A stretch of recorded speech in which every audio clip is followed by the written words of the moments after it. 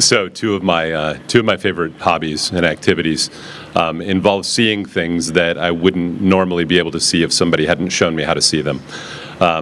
If you look at a bonsai tree, something I've been doing for a couple of decades now, and you just look at it, it's a small tree. But unless somebody shows you how the buds are going to branch and how the flowers are going to form, you don't know the form that it's going to take. But once someone shows you and tells you how it works and shows you how to clip and trim certain buds, you can actually manipulate the direction that the tree will grow. Fishing is another one. I love to fish. And I haven't done as much river fishing as I have lake and pond fishing. But in a river, reading a river is a great art. It's one that I'm not great at, but if you look at a river, you just have a bunch of moving water. But if you have someone show you how the moving water is functioning and where the fish might be, you begin to understand how riffles work and why the fish would hang out in a riffle. You begin to see a pool and see what might be beneath the pool.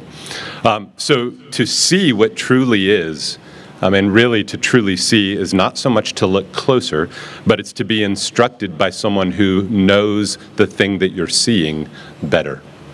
And the best way to see is to be instructed by the one who created everything that we see. We see Jesus doing this all the time. Jesus did it with people, with places, but he saw people's intentions. He saw their fears, their lies, their motives, the heart of hearts. He truly saw, and if we're going to follow him, we need to truly see like he sees. So this morning, I want to look at a passage that really, I think, helps us to see, and it's a passage that we wouldn't perhaps necessarily go to when we think about seeing.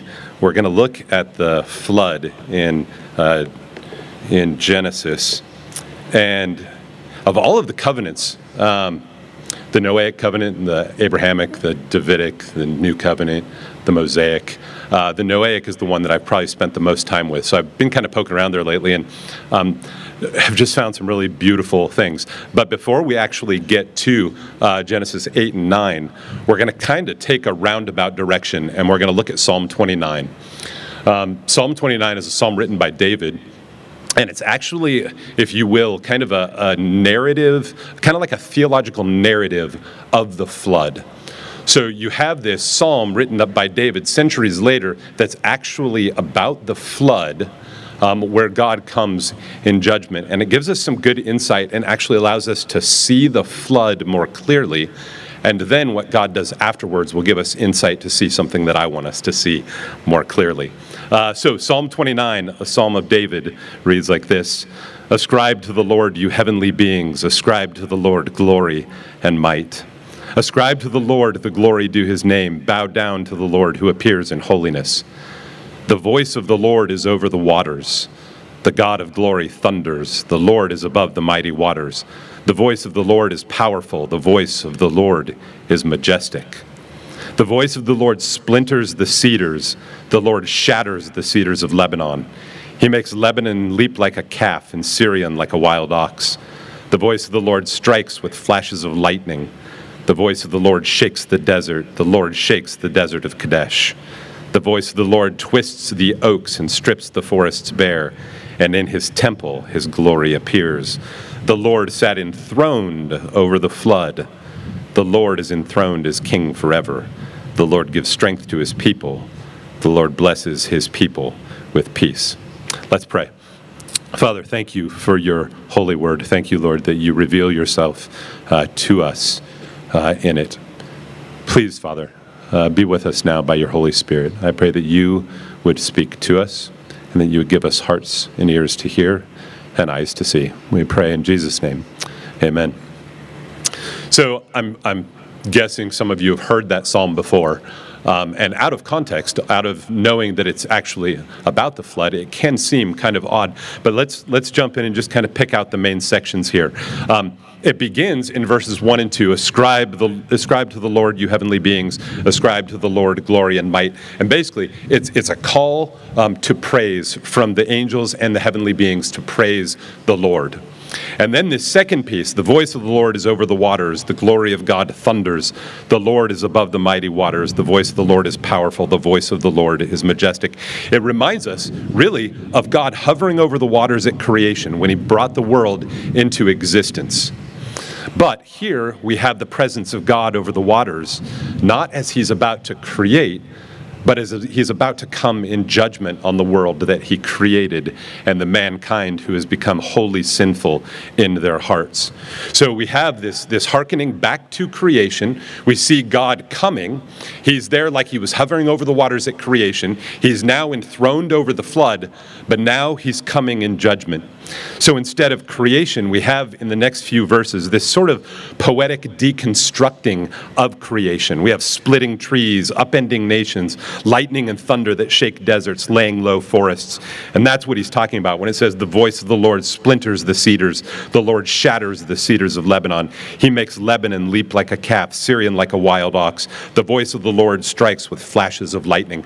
So you can picture the living God, creator God, who is enthroned over the flood as the flood is coming. And he's coming now, not as an act of mercy and creation, but an act of judgment on the creation that has become wholly sinful.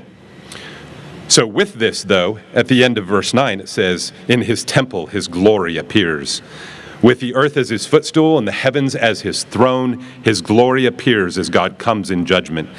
The Lord sat enthroned over the flood. The Lord is enthroned as king forever. And that is the creator God. He is enthroned as king forever. But then, instead of ending there, we hear that the king has not forgotten his people. Despite the great sin, despite the judgment that's coming, we get this piece of hope. The Lord gives strength to his people. The Lord blesses his people with peace.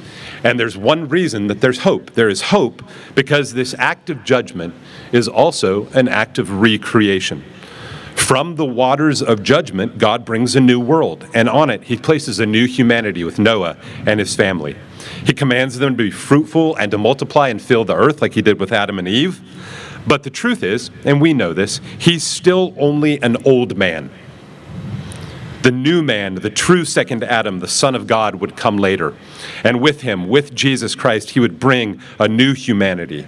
We would be new creations in Christ. And a new creation itself would eventually come with the new heavens and the new earth. So Psalm 29 gives us a picture of what's actually happening at the flood. It's not just a bunch of rain. It's God himself coming in his theophanic presence in glory as he brings judgment upon the world. But out of that judgment, we get this beautiful picture of recreation. The new world that he's bringing out of it, Noah and his family, they're going to repopulate. So now what I'd like to do is jump into the actual flood in Genesis. And just a quick bit of context there. Genesis 1 through 3, remember we have creation through fall. Genesis 4 is Cain and Abel. Genesis 5 is a narrative genealogy from Adam all the way to Noah. And then in Genesis 6, we get the problem. We get the reason why the flood has come. The Lord saw how great the wickedness of the human race had become on the earth, and that every inclination of the thoughts of the human heart was only evil all the time. The Lord regretted that he had made human beings on the earth, and his heart was deeply troubled. So the Lord said, I will wipe from the face of the earth the human race I have created, and with them the animals, the birds, and the creatures that move along the ground, for I regret that I have made them. So God's coming in judgment on the sin of mankind, but Noah has found favor in his eyes. So God warns Noah. He gives him commands to build an ark. Then he opens the skies, and for 40 days and 40 nights, watery judgment comes as the Lord sits enthroned above the flood. After 150 days, the waters recede, and God calls Noah and his family from the ark. And after commanding them to be fruitful and multiply to fill the earth, after giving them dominion and some commands, God establishes his covenant with them. God said to Noah and his his sons with him. I now establish my covenant with you and with your descendants after you and with every living creature that was with you. It's a universal covenant, the birds, the livestock, and all the wild animals, all those that came out of the ark with you, every living creature on earth. I establish my covenant with you. Never again will all life be destroyed by the waters of a flood. Never again will there be a flood to destroy the earth. So we have the flood. Noah and his sons come out. God is going to establish this covenant that never again will he destroy all of creation with a flood. But before that, something happens. Before God comes and speaks the covenant to Noah and his family and all of creation, something happens. Noah comes out of the ark, and Scripture says that the very first thing that he does is he builds an altar to the Lord. And he takes some unclean animals and he burns them as a sacrifice to the Lord. And Scripture says that the Lord smelled this beautiful aroma. And here are the words that he speaks when he smells this beautiful aroma of the sacrifice. The Lord says, as long as the earth endures, seed time and harvest, cold and heat, summer and winter, day and night will never cease. And that is what I would like to focus on for just a minute this morning. Tucked into the covenant, which we think of as, right, the rainbow and God's promise to never again destroy the earth with a flood, we have tucked in this promise. As long as the earth endures, seed time and harvest, cold and heat, summer and winter, day and night will never cease. It's a promise that as long as the earth endures, God will sustain the created order. He promises that as long as the earth endures, which is until the new heavens and the new earth are revealed, which is the end of the world, which is Jesus returning in glory. By his mighty hand, the Father will sustain the harvest. He'll sustain cold and heat. He'll sustain the seasons. He'll sustain day and night themselves. All of the conditions that are necessary for mankind to exist. So, brothers and sisters, think about what that means, what the practical implications of that are. It means that you never need to fear that a giant asteroid is going to destroy the earth. It means that you never need to fear that the sun is going to burn up and wipe out the world. God is creator and sustainer. Every flower, every tree, every mountain, every stream, he is actively sustaining them. Now, this does not mean that we can be irresponsible with the earth. In fact, it's just the opposite. As children of God, as co-heirs with Jesus, we are to be the most responsible of stewards in caring for the creation that God is taking pains to sustain, because it is his beautiful creation. And this reality, this truth, that God is actively sustaining and promises to sustain his creation. He promises to sustain day and night, winter and summer, the seasons, harvests, ground ripe for food. He promises to sustain all of these things until the new heavens and the new earth. It sheds light on what Paul is talking about in Romans 1, where he says, for since the creation of the world, God's invisible qualities, his eternal power and divine nature have been clearly seen, being understood from what has been made, so that people are without excuse. The point is this: when you look around, when you see God's creation, you don't just see his handiwork, you see him at work, active. The stones are crying out, the trees are attesting, flowers are screaming. The Lord, our King, upholds us. And that's what we should see. Not a beautiful product, but the living grip of the King. So take a moment and really just sort of look around. The trees are turning. The grass is browning a little bit. The sun's dampened a tiny little bit by the fog and by the cloud cover. The flowers are over here on this tree. You see God's creation, and you know that by his word he created it.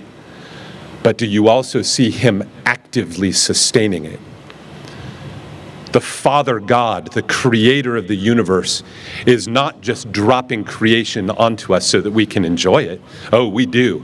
But he's active in holding it and sustaining it, that we might see him behind every beautiful thing that we see. That is the Lord God sustaining creation, and he promises that he will sustain it until this world is no more. Now, the reason that it's so important for us to see this is because creation is that thing that is all around us. To see it clearly reminds us to see everything else as it truly is. If you will, it's kind of the everywhere reminder to see what truly is. So, we look at creation and we don't want to just see, oh, that's a beautiful tree. We want to see the handiwork of God being sustained and upheld by the living God. That God is at work in creation around us, and then it reminds us to see other things correctly, to see this, to see the Bible, right? I'm sure you guys have multiple Bibles. To see the Bible not as a book that is sitting on your desk with a bunch of other school books and has similar, slightly perhaps more value, but instead to see the living Word of God as words of life, to see it as alive, to see it as the gift in which God reveals himself and gives us the ability to see everything based on what he reveals in here. If you're not reading it, you will forget that. It will just become another book. But when you sit in it and you read God's revelation, you begin to see as he sees. To see people, every single person that you see, in person here now, everyone you see today, everyone that you'll see on Instagram, to see them not with the eyes of human judgment, people that are attractive or annoying or frustrating, but instead to see them as God sees, to see that they are beautiful creations of the living God, that every single person reflects God and his image, to see that every single person is someone that you have no right to judge as anything less than the beloved of God, the Creator. How about the election? This gives us eyes to see the election that's coming up. You may see in your eyes right now the good guys and the bad guys, the right side, the wrong side, the Christian side, the other side. But here's what you're really seeing when you see the election that's coming up. You are really seeing divinely appointed rulers. The scripture says there's no authority except that which God has established. The authorities that exist have been established by God. Some are for blessing, some are for judgment, some are for both. But don't be swayed into thinking that there are good guys, bad guys. Don't sit under the actual truth of the narrative that the Lord God is about to place a new leader over our country, and he's doing it with sovereign and divine purposes and reason. It is our goal to be faithful as we approach it, faithful as we talk about it, faithful as we encounter one another as images of the living God, when we talk, when we debate, when we love, when we lay our lives down for one another, even when we talk about things like the election. And then we begin to see things way more important than the election. We begin to see ourselves. You, me. We are more and this is Tim Keller, and he just says it so beautifully. But we are more sinful and flawed in ourselves than we ever dared believe. Yet at the same time, we are more loved and accepted in Jesus Christ than we ever dared hope. All of the narratives that we've told ourselves from childhood, all of the things we think about ourselves when we compare ourselves to others, what we need to do is we need to evaluate ourselves based on what God says about us. And here's what God says: you're far more sinful than you'll ever imagine, and you are far more loved than you could ever fathom. That's the truth about who you are. You are created in the image of God, and you are a daughter, you are a son of the living God. And then we see Jesus, and we see him clearly. Not just, and I say this intentionally, not just as the Son of God who died for you and rose from the dead, you might have life and living hope in the resurrection from the dead and relationship with the Father. But that you might see Jesus as the Son of God, who died for you because he loves you, and who rose from the dead bodily, conquering sin and death, that you might have life, a hope that's alive, a living hope, because it's focused and centered on Jesus Christ of Nazareth, who sits alive at the right hand of God and intercedes for you. And you might have that living hope in a resurrection from the dead, that these bodies will one day be put in the ground, unless Jesus comes back before that we will be given new bodies, that we will be the second fruits, if you will, of creation, following new bodies like Jesus' glorified body, and that we will live in the new heavens and the new earth, relationship with the Father, seeing Jesus forever as he truly is. Guys, we want to see what truly is. Look at creation.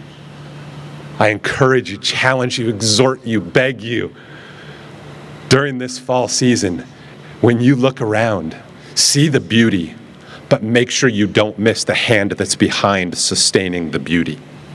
And allow that to pour over into your ability to see everything, to see this as the word of life that you have to be reading.